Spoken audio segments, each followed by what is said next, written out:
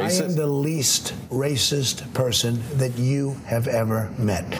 I am the least racist person that you've ever seen. I don't have a racist bone in my body.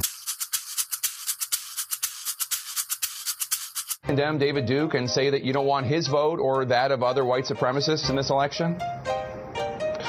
Well, just so you understand, I don't know anything about David Duke, okay? I don't know anything about what you're even talking about with white supremacy or white supremacists. I mean, I'm just talking about David Duke and the Ku Klux Klan here, but... I don't know, honestly, I don't know David Duke. I think the big problem this country has is being politically correct. Look at my African American over here. Look at him. I have a great relationship with the blacks. Are you Islamophobic? I'm a person, no, not at all. I think Islam hates us. Here's the problem with political correctness. It takes too long. We don't have time.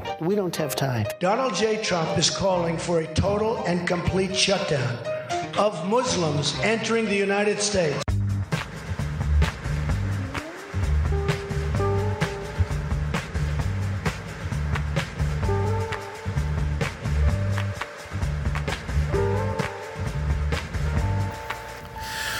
Welcome to episode 39 of Grill. How long steak, mister? I got it going on the grill.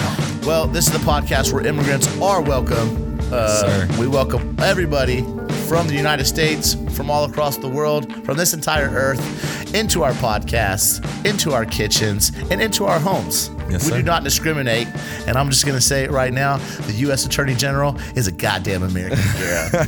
Okay?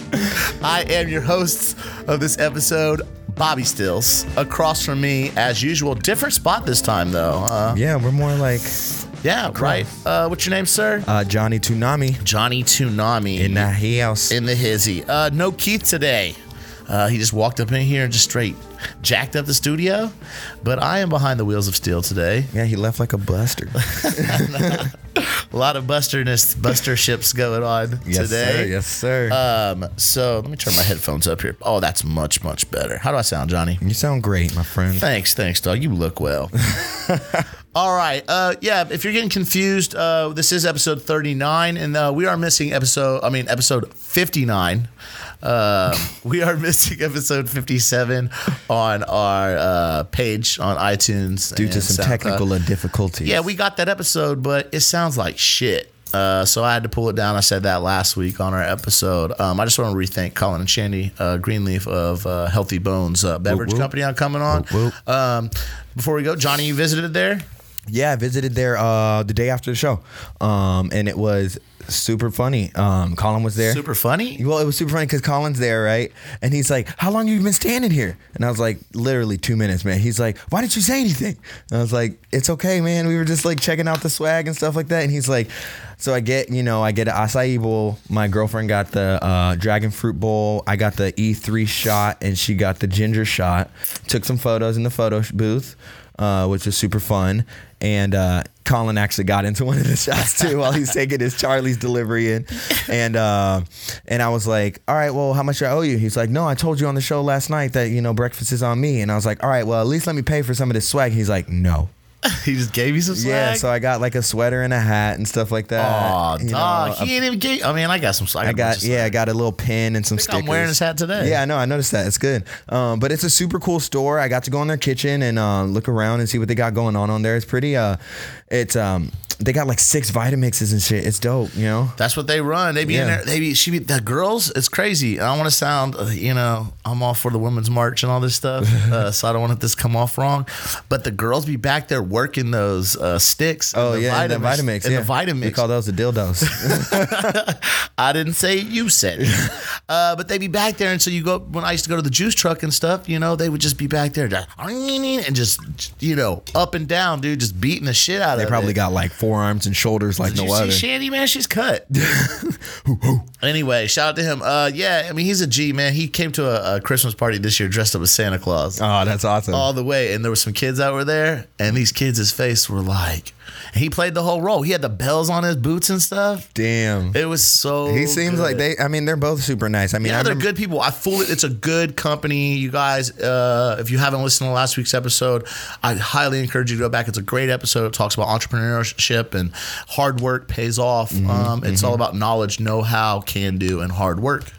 Yeah. And also listen to their playlist that we posted on the page. Right, it's a bomber hilarious. playlist. Yeah. Colin's been doing that forever. Yo, he had his Uber. He used to text me like, yo, I'm into this.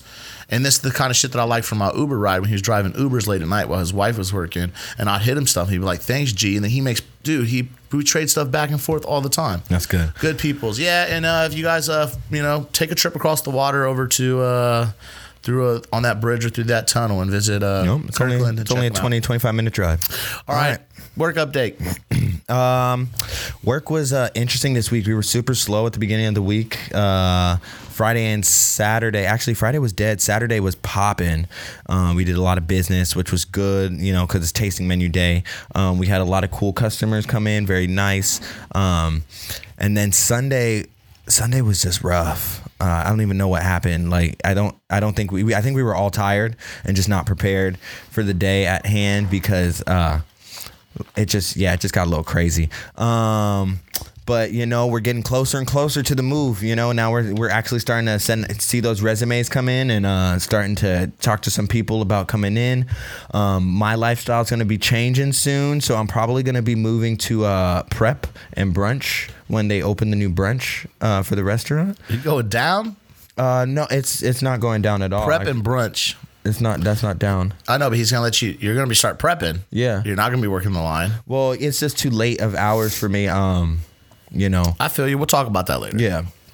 So I'm thinking. So We're back on that brunch. Yeah, I'm trying to get back on that brunch. We're not going to open brunch immediately, but hopefully They don't do brunch now, right? No, they don't do brunch now. what I But thought. hopefully by summer we'll be up and moving. We're gonna just start Brunch with regular program hours. popping, boy. Yeah, it's gonna Boy. be good. We're right next to the Bar Charlie. That's where our location will be. So if you don't know where 38th and Stoneway is, literally we're next to Bar Charlie, which is kind of exciting because I hear that they're a really cool craft cocktail bar and that they have a good scene going on there. I don't know I about. think my buddy Charlie works at Bar Charlie. That's pretty funny. Charlie Monroe. It's actually funny because it's like, so we're in between a bar and a pot shop now. But so it's been going good. I had a little tiff with some people at work this week, but we're gonna sweep that under the rug and start the week off new. Of course, man. Started fresh. Yep. Just don't hold it against them. Nope. People get hot. They get heated. Make mistakes. You make mistakes. People. Yeah, I was fucking up on yesterday, so yeah. It happens. Work update for me. Let's get this going. What do I have to say? We don't know. It's been slow. It's like this everywhere right now. You hope that after the new year, everything picks back up. The weather here has been kind of cold. It's not rainy, so we don't understand. We can only think that's really got to do with politics. Yeah, I was gonna ask you, do you think due to all these protests that are going on downtown that it's kind of hindering you guys from getting a little bit of business? I mean, I'm not saying like they shouldn't be protesting. They definitely should. People are leaving from work early. I mean, I don't know. That's what the owners have spoke to me about. That's out of all the years they've been open, the trends. The business is good, and we have a lot more people coming in, more steady. We're able to add more positions and stuff, but it just seems that the only thing that we can really focus on right now is politics going on, and people are really worried about the climate of the United States right now, especially the people in Washington. They're very, very, careful. Yeah. They're not acting like business as usual. Something has definitely changed in the air. This is not a political show, so we're not going to get into all that. Except for one thing that actually has to do with the food world and the political situation is Starbucks just announced that they'll be hiring 10,000 immigrants. Yeah, man. Everybody in the Seattle area, I know that we got people that listen around the world and all over the United States. Our companies here in Seattle have really stood out against. Yeah, they stepped up. Have really stepped out, I don't know what to say. I don't want to talk about this. Shit's depressing. I know. I turned off the news. But business has been slowing down, so we've been cutting some hours right now. That's what it's what you have to do. It's what a good business does. It's unfair sometimes. I'm willing to take less hours to help out my team if need be. But at the same time, you gotta make your paper too. Yeah, and I'm for that. But what's happening is, you got to be willing to, the people that aren't stepping up and finding work to do and making themselves be known to useful. They're useful. Those are the people that you're going to stay. I don't mind people staying on the clock if they're working. Yeah. Find something to do. My co lead. She had a mofo painting the walls yesterday. Yeah, there you go. And he was like, "Yo, painting the walls, no, it's scrubbing the walls. That's what's tough." But I cut everybody hella early today, and then I went ahead and I was like, "Yo, I got to get this prep kid out of here, man. He don't understand what's going on with these hours and stuff, and I can do this work. Yeah. So I was like, "Yo, man, what do you got left? I'll go ahead and take care of all this," and I wrapped it all up. So it's bad. This is how I'm used to working. I'm used to always being behind the bullet. I don't even know if that's the same, but behind the 8 ball, as you would say. Okay. And always having to rush around and run.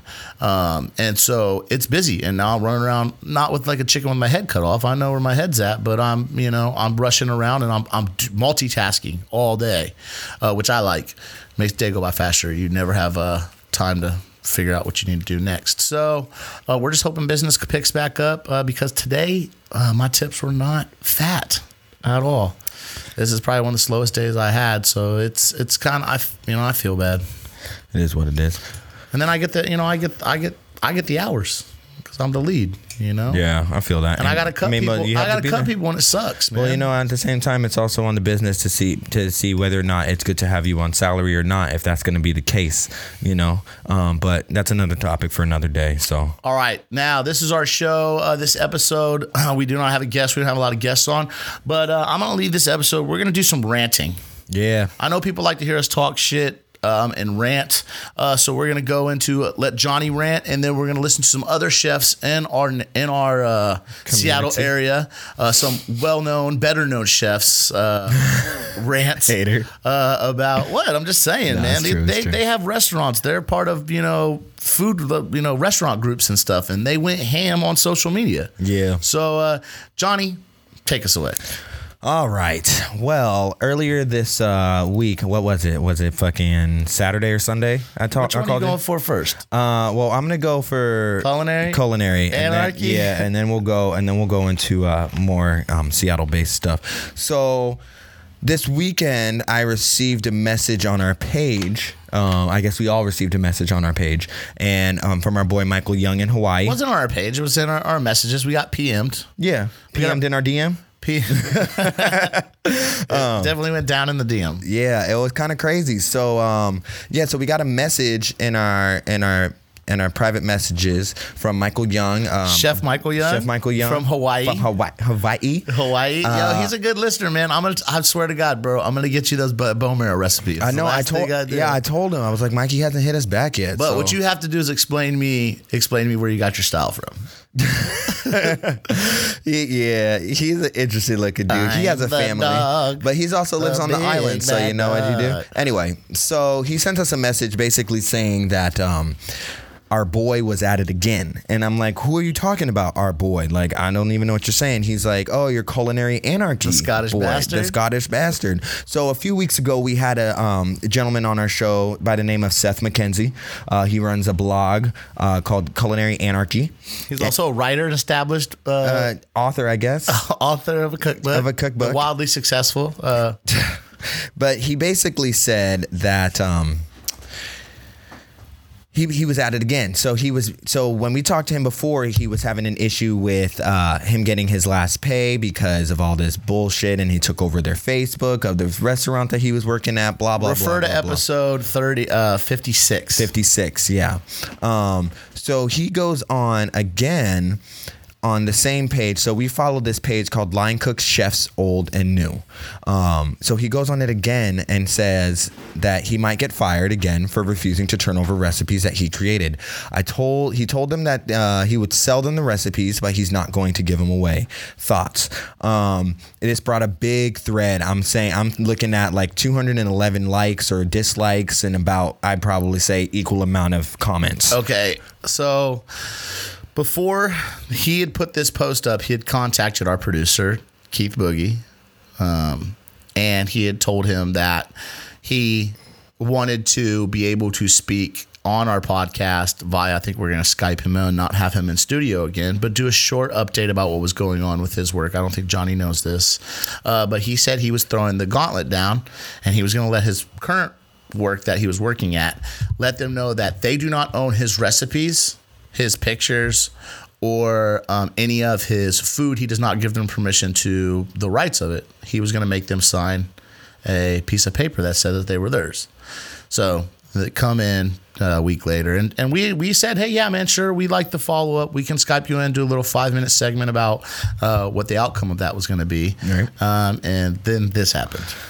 So everyone's commenting on this thread and saying like, you're right, or give them a recipe that's a little bit altered, or Which we always do. They ask for a recipe. You don't give them your recipe. Exactly. But at the same time, I'm like, you wrote a cookbook and you're giving it away practically for free. So what's the issue here? Like, what did you create fucking the Taj Mahal or something like that? Like, come on.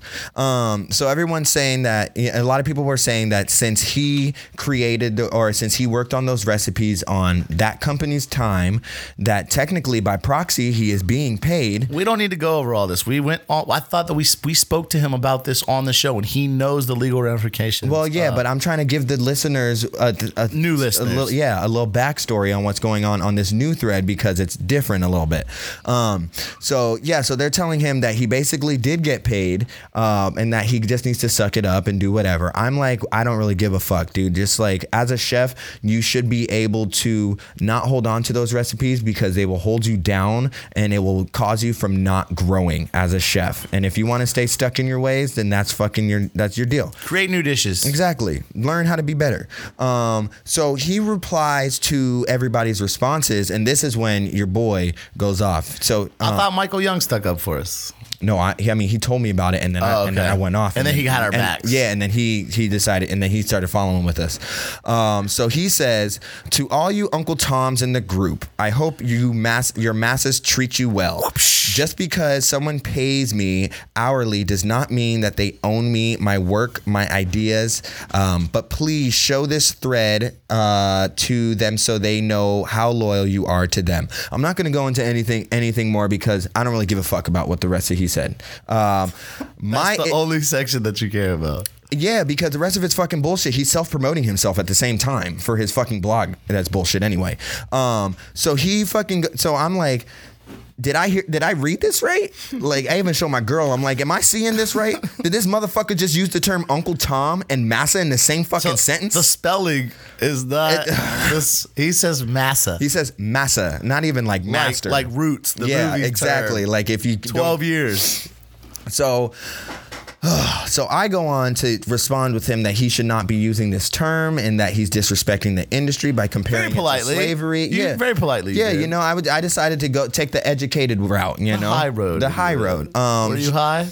No, I haven't. No, I don't even smoke weed anymore.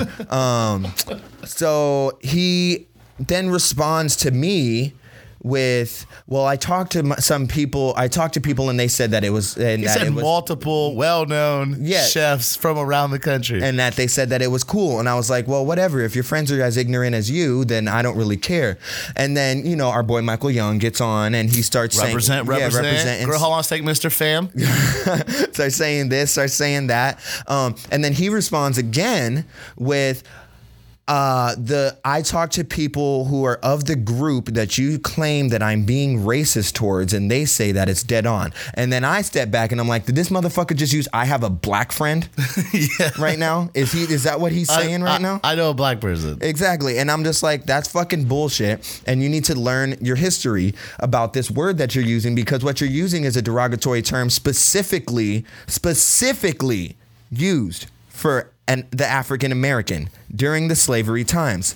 And you can't even say that the second definition, I looked up the definition on Webster just to make sure that I wasn't being crazy. And yes, there is a second definition that says a subservient person who is, abiding to their leader's rules or whatever. But that's not where the word Uncle Tom derives from. So I'm going to give you a little bit of history on what the word and where the word actually came from. So the word Uncle Tom came from a book written in 1852 by Harriet Beecher Stowe. It was called Uncle Tom's Cabin. This book was basically written to shed light on the plight of the black and male and female that was going on at the time. The book is about a black man who... Can I just finish what the fuck I'm saying? So it's... Jesus Christ. So... It basically talks about a man who is in a minstrel, I guess you would say. And he is... God, this is pissing me off so much right now. Look, this is not a history lesson. Everybody knows. Maybe people who are not listening in the United States, over in Asia or Europe or whatever, don't know. We have African American studies here in the United States, which I think is bullshit. It should be taught year round. Not just in February. And not just by white people. The shortest month of the year. But we've all covered this in school, and it's basically about a black person who turns coat on all of his fellow slaves. No, he doesn't turn coat. And that's the thing. So basically he is trying to be a part of this community, and at the end of the book... He's acting white. Yeah, he's acting white. He's trying to be a part of this community, and at the end, his white masters are like, these 2 female slaves are missing, and he knows where they are, and he won't give them up. And and that's basically where it comes down. A lot of people say that this might have sparked the Civil War and got Abraham Lincoln elected into presidency because of it shed light to a lot of people on how African Americans were truly being treated during this time. And so I just want him to know that before he starts using these words that are so hurtful. Maybe he's racist. Maybe he is racist, or maybe he's just saying he's an anarchist or whatever. I called him a sectarian. And if you don't know what that is, that's basically a bigot. But in a nicer way. Now, I just want people to know on our shows, I say shit all the time. Everybody says shit. Slightly racist on this show. I come off as a misogynist. I know I talk shit all the time. But the words that are used that were used online and stuff in this group is not the type of words I'd ever use towards anybody. And I've been noticing that a lot of people on Facebook have been using this term, Uncle Tom, like it's okay, and they're all white. None of them are actually African American or have any black ancestry. Well, is it okay for a black man to call another black man Uncle Tom? I would say no, but Malcolm X did all day, every day. So they called Martin Luther King an Uncle Tom. Exactly. Basically, the way I feel is being called an Uncle Tom is basically stripping you of your history and your culture. And but this is the cooking world. I mean, that it is. Shit has no. Yeah, but it gets bigger than that, because when somebody comes up to me in the kitchen and they're like, "You're the whitest black person I know," I'm like, "What the fuck does that mean? Explain to me what the fuck that means." And they can't explain it to me because it doesn't make any sense. I'm like, basically you're saying, since I'm educated and that I speak well and that I actually try talk like a white person. Yes, that I'm white. It's like, no, because in the streets, if I'm to be arrested, if I'm to be persecuted by somebody else, what are they looking at? They're not looking at the fact that I speak well or that I'm educated. They're looking at the fact that I'm black. And you're not black either, man. You're Afro-Latino. I have black ancestry. Don't pull this bullshit on me. Okay? You're Afro-Latino. Yeah, I have African ancestry due to slavery through Cuba and Puerto Rico. Yeah, that's true. So it's like, that's why it hits so hard for me, because I deal with this shit every fucking day. And so when somebody comes on and decides to call everybody in this group Uncle Toms, I'm like, go fuck yourself. Go fuck yourself with a fat dildo, and I hope you die from it. You still handled it like a professional. Yeah, I just said that I was going to go in on him on this show, so I decided that I was going to go in on him because it just really boiled my blood. I had to talk to my sister, who's, one of my biggest supporters and also a very, very big rights activist, and she was definitely on my side on this one too. So anyway, I just wanted to shed some light on that and say, like, choose your words wisely when you're in the kitchen or when you're on social media specifically, because you're gonna look it's gonna make you look dumb, ignorant, and that's what I told him on the page. I was like, you need to choose your words wisely, because now people can go back to this thread and be like, this dude's a fucking idiot, why would I hire him, and why would anybody else want to work with him? So choose your words wisely, be respectful. I know sometimes it's fun to joke around and say, and like make an Asian voice or like, do all this other stuff. But like after this whole thing, I've also looked back on what I've done, and I've decided that I need to work on what I do too. So, just be active in the change. Well, we're always working on ourselves. I mean, I appreciated him coming up and apologizing for when he was in studio, saying that, he appreciated our perspective and he'd be making some changes. Then he just did the same thing. And then that's the thing. So he didn't listen. He obviously didn't learn from his mistakes, because then he goes out there and starts calling people fucking names, regardless if it's against, he's what language he's talking. He's fucking being a turncoat to fucking people in the kitchen and calling us fucking slaves. Some people don't have they can't just fucking leave a job, man. Yeah. They have children. They have lives. Yeah. And not everybody wants to fucking work in the kitchen that they're at. You know what I'm saying? Exactly. They're stuck at that job.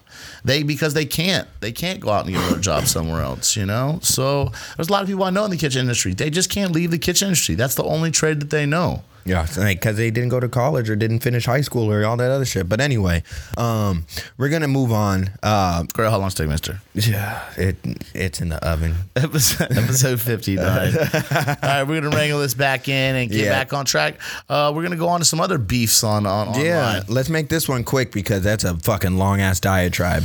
I apologize, my people. Yeah. So Johnny, you handle this one.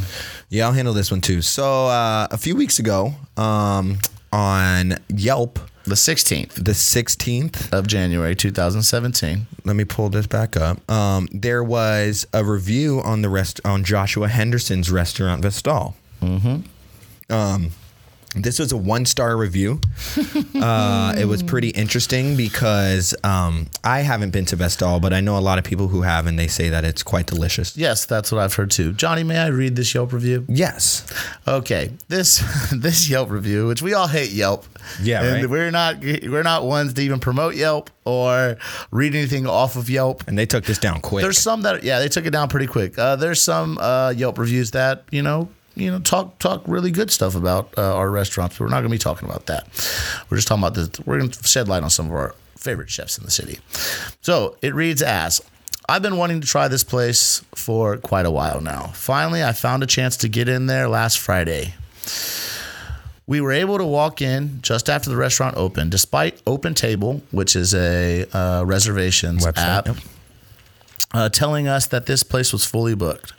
Very confusing, considering that in the subsequent 2 hours that the place was never more than a third full. Can I interject real quick? Sure. OpenTable, people do that on OpenTable just so people know. It might say that it's fully booked, but it's not, because they need to block out time to make sure that they are not getting too busy. I don't know how that shit works. Okay.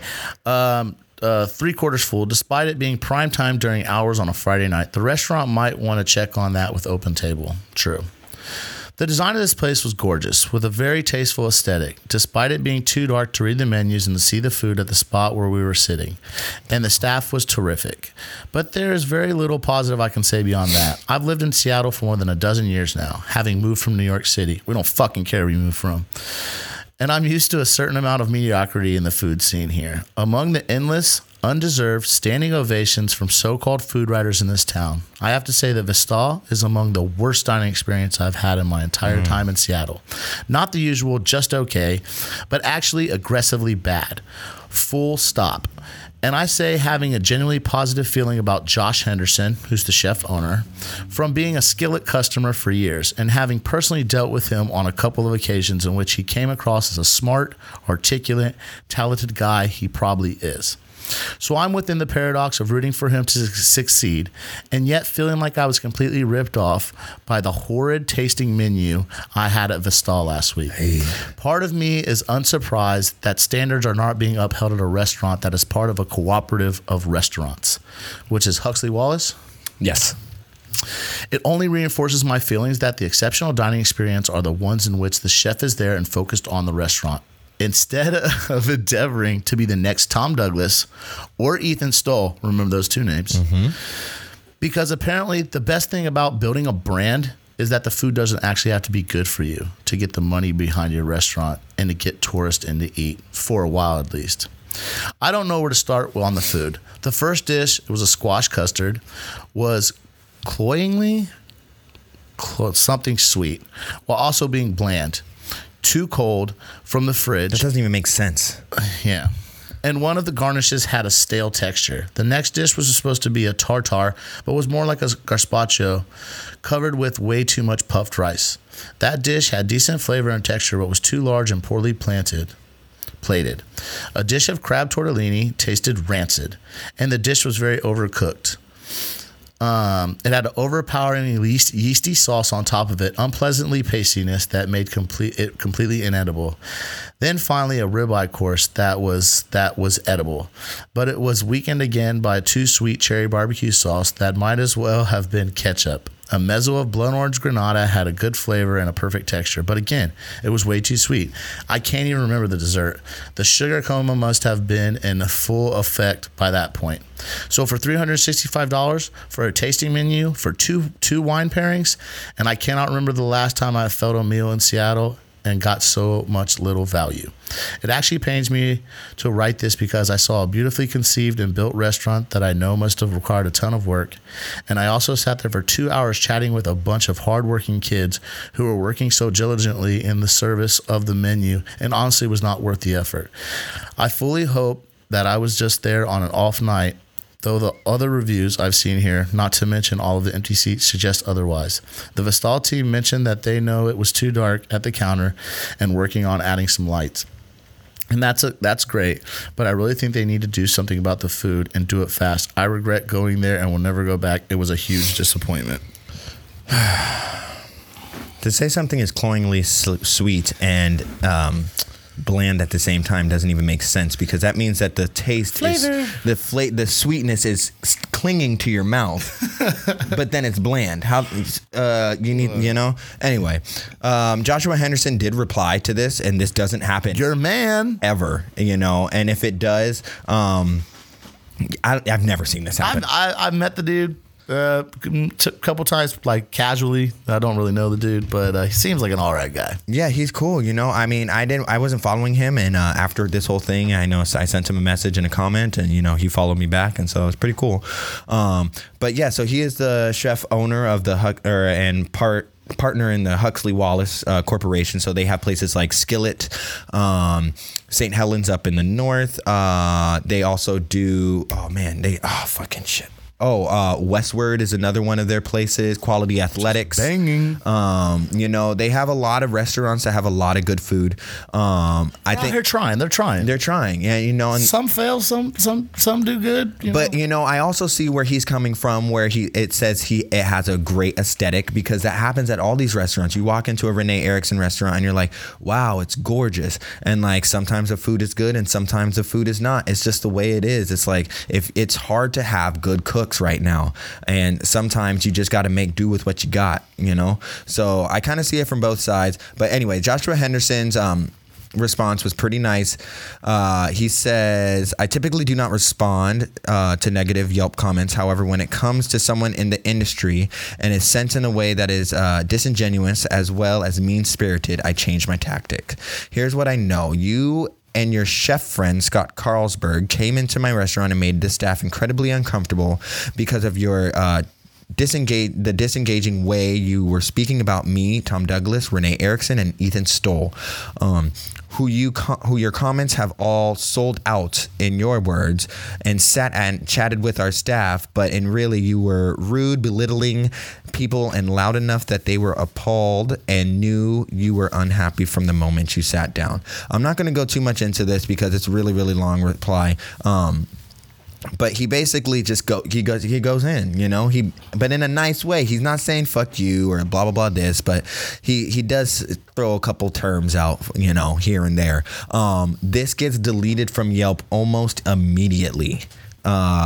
which was pretty funny because Robbie sends me a link and I'm like, your link is bunk, bro. Like, it's not I was working. like, yo, Did you screenshot this shit? I Doug? screenshotted the entire thing, and then what proceeds to happen is an onslaught. Because someone posted on Facebook. Yeah, well, yeah, somebody posted it onto the Yelp review on to the Chefs Henderson's page. Mm-hmm.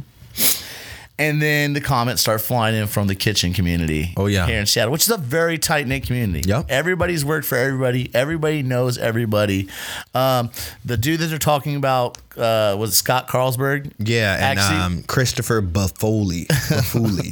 With a name like that, though. But he actually worked with Ethan Stoll at Tavalata. Yep. And so what proceeds to happen is people start talking shit. Mad shit on this thread. And what happens is your boy who wrote the Yelp review, who follows Josh responds. And then your boy Ethan Stoll comes into the mix. Oh, man. It starts going ham on your boy. And shout out to him. I've met him a couple of times. That's a guy. He's been really nice. But he straight reps his boy and calls him out by name, calls Carlsberg out by name, and straight says, you know what? You are banished. Both of you are banished from my restaurant. Yeah. No longer allowed on any of my properties. If they see you there, you will not be served. Take your negative comment somewhere else. And it's true. I'm like, when you walk into a restaurant and you say those sorts of things, you can't expect, like, when you see an open kitchen, have no expectations. Yeah, have no expectations, because people can hear you all over the place. It's like, we might not be looking like we're listening to you, but trust that our ears are open. I got my head down working, but I hear exactly what you're saying about each dish you're eating. Exactly. It's how we do things so that we're not looking like we're just gawking at people. But we learn as cooks and as servers to always keep our ears open, because we need to hear things around us. We use all of our senses in the kitchen. You know what I'm saying? It may look like we're focused, but that's because we're fucking dialed in and we know what's going on around us. And like, for somebody who's in the industry, who's probably has done this themselves, to walk into a restaurant and then to start to shit on some of the people that have worked really, really hard to do what they do, it's pretty messed up. I know that I've talked shit on a few of these restaurants, but at the same time, we don't make that shit public. Yeah, we don't. Besides a podcast. Yeah, besides the podcast, there's just certain things that I don't agree with sometimes, and I'm like, all right, this needs to be brought to light. But I do have to say that all these people, Renee Erickson, Ethan Stoll, Tom Douglas, and Joshua Henderson, all have some really good restaurants. Not all of them are great, but they have really good spots. All right, so basically, what I wanted to bring to the end of this particular thread that we were talking about is something that I brought up on the show last week. Yep. And this whole argument that happened last week on social media is kind of why I said this, and it's true. And he says it in his response in this thread to what's the dude's name? Christopher Buffoli. Mr. Buffoli. He said, if you would have addressed the situation at the time and told my staff, I would have had you come back in, eat on my dime. I would have made sure that I was there. I know Scott Carlsberg or some bullshit like that. And you being in the industry should have more respect for me as a chef and yourself being in the industry. But basically, you making this public will not be tolerated. And and he accuses him in the thread of making him and his friends physically sick, saying the food was inedible. Mm-hmm. And that's one of the worst cop-outs you can fucking say, is your food was so terrible that it got me sick. If your food, the restaurant you work at really gets somebody sick, we need to be told immediately. Exactly. We take public safety and food safety and regulations at our restaurants very seriously. If there's an outbreak of salmonella or something's gone bad, we don't want to get anybody else sick, okay? Exactly. We feed our friends, we feed our family, and we feed our staff that food. And if you were sick from something, we want to get to the bottom of it. So throwing out bullshit comments like, "Oh, we have thrown up for days. You know, we were sick, and I'm sure it was your food." Get the fuck out of here with More that like shit, you're a pussy. man. A fucking bitch made. You know what I'm saying? That's some straight Buster shit. Buster. So, homeboy that wrote this Yelp review, definition or Wikipedia, Buster. His picture. We will be posting this link up on our Grow How Long Steak Mr. page.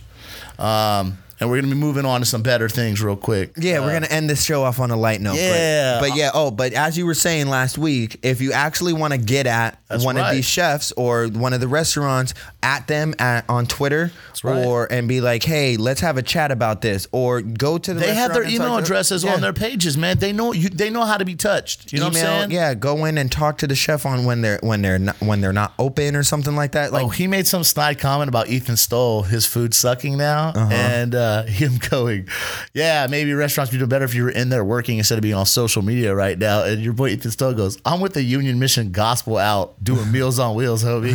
What the fuck are you doing by spending all your time writing Yelp reviews? exactly. Bang, bang, chef gang. You know what I'm saying? Yeah. So shout out them. All right, we're going to end the show with USA. Johnny, tell them what we won. So we basically won the equivalent of the Culinary Olympics. That's right. So there is an event that happens. Where does it happen? It happens in Lyon, France. Lyon, France, every 2 years. The heart of the Charac Trade Exhibition, they do a Bocas d'Or contest. Basically, it was created in 1987 by Paul Bocuse. Am I saying his name right? It's Paul Bocuse, and Bocuse. he is the gastronomic king of the world. With the purpose of highlighting chefs' talents and excellence. This year was their 30th anniversary. It's held every 2 years. It was just held, this past month. It's basically they have hella months to prepare. 24 of the most promising chefs in the world come in for 2 days for intense competition, during which they give their very best and they try to win this trophy for the world of gastronomy. Basically, they have 5 hours and 35 minutes of allotted time to prepare recipes imposed using the main ingredients. It's like they give them like meat and fish, and then they bang it out. So I believe there's a couple different categories, but the United States won. We took that shit home. So I want to say congratulations to the U.S. team. It's the first time in 30-year history that we won. And let me tell you what was on the USA's menu. Let me find this real quick. Johnny, you want to say anything about the competition? It started off as just a little fun and games with Paul Bocuse and his homies when they were bored. And I don't know if you guys have ever been to Lyon, but Paul Bocuse has a school there, and you can go there and you can have a tasting menu, and it's pretty relatively cheap. I remember I went there a long time ago when I was traveling through Europe, and it was before I actually knew much about food, and my comments were, what's up with this food? Why is it so small? And, later on I realized that that's something that you do just so people can see the elegance of plates and, actually get the true essence of the flavor of food and whatnot.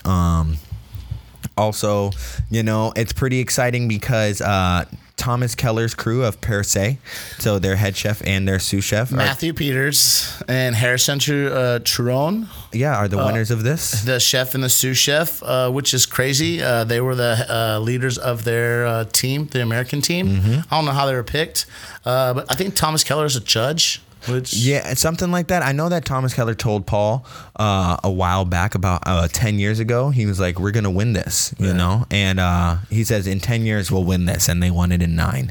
So. Which is fucked up because we covered the earlier, episodes, 30 something in this show this is so funny that we're coming back to this right now, that the fucking New York Times gave Per Se a fucking terrible review. When they're ballers. And now they're bringing home the fucking gold for the U.S. So what do they have to say now? Crickets? Exactly. I wonder what, and they're still at Per Se, correct? Yep. I mean, how does that feel? That it was such a rough year for them last year. It probably drove them to be better, you know? And the way Thomas Keller responded to that reviewer was perfect. He did it with class, and he said, we will try harder, and maybe everything's not perfect all the time, and you've shed some light on maybe some issues that we're having at the restaurant, but please, come back, and we want to make this right. Exactly like Josh. I didn't even know this was going to tie back into each other. Right. Bring it all back home. But anyway, I just want to say congratulations to the U.S. team, and I want to talk about what they made. I don't know. Here, let me find it. I mean, when you say it out loud, it doesn't sound that good. But we're gonna post a link to all the pictures that's going on, because it was like chicken with a morel mushroom gravy or something like that, and then it had the chicken liver mousse with foie gras, and some carrots or something like that. Then they did a vegan dish. But it was funny because I was going through the pictures of this, and I'm like, how is this food? How do you eat this stuff? Like, it's so gorgeous. Yeah, gastronomy is something that's really, really out of this world, and it really, really blends food and art, and really puts a different kind of. I don't know. It creates an experience. Yeah, I was talking to Johnny about an old video from Anthony Bourdain, which was called Decoded, a show called Decoded on the Food Network. And he went over to eat at El Bulli for the first time. And he was talking about how he just had so much disdain for the chef there. And he really didn't understand gastronomy. Fernand Adria, he just didn't understand what was going on, that people would pay this much money for food. And the video's about 15 minutes long, but it's the whole episode. And Anthony Bourdain ate his words and was like, this is some really, really cool shit. The problem with it is so fucking expensive. And so tiny. I mean, I guess he had, at El Bulli, he had a 32 course meal. See, you got to make it real small then, because I mean, we do a 9-course at our restaurant and people are full by course 5, I mean, it's the way it is. You got to take your time. You're not really eating. Yeah. As in you're tasting art. Yeah, exactly. So we wanted to end it with a good note since we were bitching. We hope you guys made it through this episode and we weren't being too negative. Due to current circumstances, it's really good to know what you're doing and know what you're saying and know who you're affecting. That's right, man. Be careful before you go online and start spewing hate. You know what I'm saying? Because there's too much going on. All three of these subjects we covered today kind of covers that, encompasses that golden rule. Let's shed some love. Let's make if we want to make America great again, we got to make it great again. So love Trump's hate? Yeah, love Trump's hate. Somebody's told me this. That is the worst fucking slogan ever. Yeah, right? Anyway, we're going to move on to ingredient of the week. We're back, motherfucker. Sorry, last week we didn't have one for y'all, but we decided to focus on our homies. We're coming in at 45 minutes. That's cool. Yeah, it's cool. We're going to do daikon. Daikon radish. Daikon radish. Very, very popular in Asia. Popular here in the States, too. Yep. When did it start catching on? Probably about 4 years ago. I mean, I always feel like, I've been using daikon for a while, but I didn't realize that you could do so much with it. Yeah. Now, we used to grate it over steak. Yeah, it was delicious. It's just nice. But so what I'm going to do is a tamari braised daikon radish. We do this at the restaurant and they're super fun. Sorry. So what you're gonna do is you're gonna get some tamari or soy sauce. I like to use tamari, just because that's what we usually have on hand. You're gonna take about 2 cups of tamari, and what you're gonna do is you're gonna spike that tamari with what? Chinese 5-spice. Bang, bang, bang, bang, bang. 5-spice. You're going to make that shit hit. A lot of 5-spice. You're going to add a little bit of raw brown sugar just to make it a little bit sweet. And then you're going to hit it with more star with some anise. I know anise is in Chinese 5-spice, but that anise flavor is so bomb that you just want more of it. You're going to drop a cinnamon stick in there, which is also in Chinese 5-spice, I think. But, it's just the enhancement of flavor. You're going to want to water that down a little bit because, as you know, tamari is uber salty. Uber. So what you're going to do is you're going to fashion your daikons in a certain way that you want to do them. What we usually do is we do them in circles. So we have little pucks daikons, and you're gonna drop them in. And what is the term that I'm looking for? What's the piece of paper that you put on top of the? Oh shit! Fuck. Oh man. Basically, you're gonna cut a piece of paper so it fits over the top perfectly. Over the top of your pot perfectly. What is that? And it's gonna hold the stuff down so it doesn't pop up and not get cooked. And then you're just going to braise those until they're nice and tender. And what's going to happen to those daikon radishes, and if you use any radishes, is they're going to turn a funky color. Fine. Our stuff turns purple, like deep, dark purple. And that's basically all you do. And what we do with those is you gotta make sure it's colored all the way through too. Oh yeah, colored all the way it's through. If you can take a piece out and cut it in half and it's not colored all the way through, it's not cooked all the way through. Yeah, use a cake tester, cut it, eat it. I try all three just to make sure. That's right. But yeah, so what we do after they're done, which is super fun, is we usually put them on our Asian themed dishes, and we'll pop them down on a cast iron and start to cook them. And we'll sear them on one side, and what happens is it gets black, like almost burnt, but it doesn't taste burnt. And then you put that on the dish, and it has this amazing like sweet and sour and tangy flavor, and then it gets the the essence of the crispiness from the charred side, but it's not overpowering or anything like idea. that. And we put that in a dashi broth, dashi, and like hit it with some fresh radishes. We do it with fish all the time.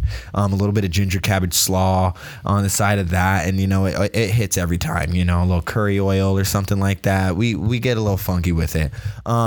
So that's my recipe. It's pretty quick and easy. If you have any questions about it, give us a shout out, and I'll definitely be able to send you that. It's definitely fun. It's definitely inventive, and it makes people look at the plate twice, for sure. All right. So basically, I don't know, my computer's acting all funky since I'm on here using it. So who knows what my, if you're hearing this right now. But anyway, you're going to get a big daikon radish about, I don't know, foot long or whatever. 1 cup of sake, 1/4 cup of mirin, 3 tablespoons soy sauce, 2 cups tablespoon, about a 1/2 cup water. Whole thing, couple big pieces of bok choy, some edamame, and some scallions. And what you're going to do is you're going to peel the daikon. You're going to slice it into a couple rings and then cut those in half, or you can just cut the daikon in half and then cut those into 1-inch thick rings. You're going to combine your mirin, your sake, your soy, your sugar, your water into a saucepan, and you're going to add the daikons to it. You're going to bring it to over high heat and then reduce it to it's really simmering, really low. You're going to cover it and cook. You're going to flip the daikons over a couple different times, and you want to cook them all the way through. It's going to take 45 minutes to an hour depending on how thick you cut those. But once again, you want to pull them all the way out. You want to check them and make sure, do what Johnny says, use a cake tester, bite into it, cut it in half, make sure it's colored through. Then you're going to remove those daikons out of your water. You're going to bring that liquid back up to a simmer. You're going to add your bok choy and your edamame. And then you're going to add your, divide that into a couple different bowls and then add your daikons back to it. And you're going to add some scallions for garnish over top of it, and you're going to enjoy. Delicious broth. Johnny? I'm just doing a live Facebook video so for our viewers so they know what we look like, what we doing, that we're keeping it trill up in here. Yeah, what I mean? You can visit us on our social medias. It's going to be Grill How Long Steak Mister at Instagram and Facebook. Our Twitter is going to be at How Long Steak Mister. You can find me on social media, Facebook and Instagram at Bobby Stills. Johnny, what are you? I am Johnny Toonami, as usual. You can find me on Instagram there, posting that flame, as usual. If you got any questions or comments, Johnny wanted to shout out homeboy who came into the restaurant. Yep. For hitting us on our email, grillhowlongsteakmister@gmail.com. Shay, what's up to your boy? What's up, Chris? What's your last name? I can't remember it. Chris Jones. Chris Jones, yeah. Popped by the restaurant, gave us a good shout out, said that he listened to the show after I plugged him. And he came back again and he was like, hey, you guys didn't answer my question fully. He wanted to know what we thought about the movie Chef. And I'm going to tell you this right now. It fucking sucked. But I liked it as a movie, but as a thing, industry. Unless it's Ratatouille or a documentary. Keith and I got into it today about Ratatouille. Unless it's Ratatouille or a documentary about cooking, do not watch chef movies. All right, that's the end of our episode. Until next week, motherfuckers. Thanks for joining us. Don't talk shit on the internet, bitch. Catch me on the street. Grill. How long steak, mister? 5 minutes out. Eat a dick, bitch.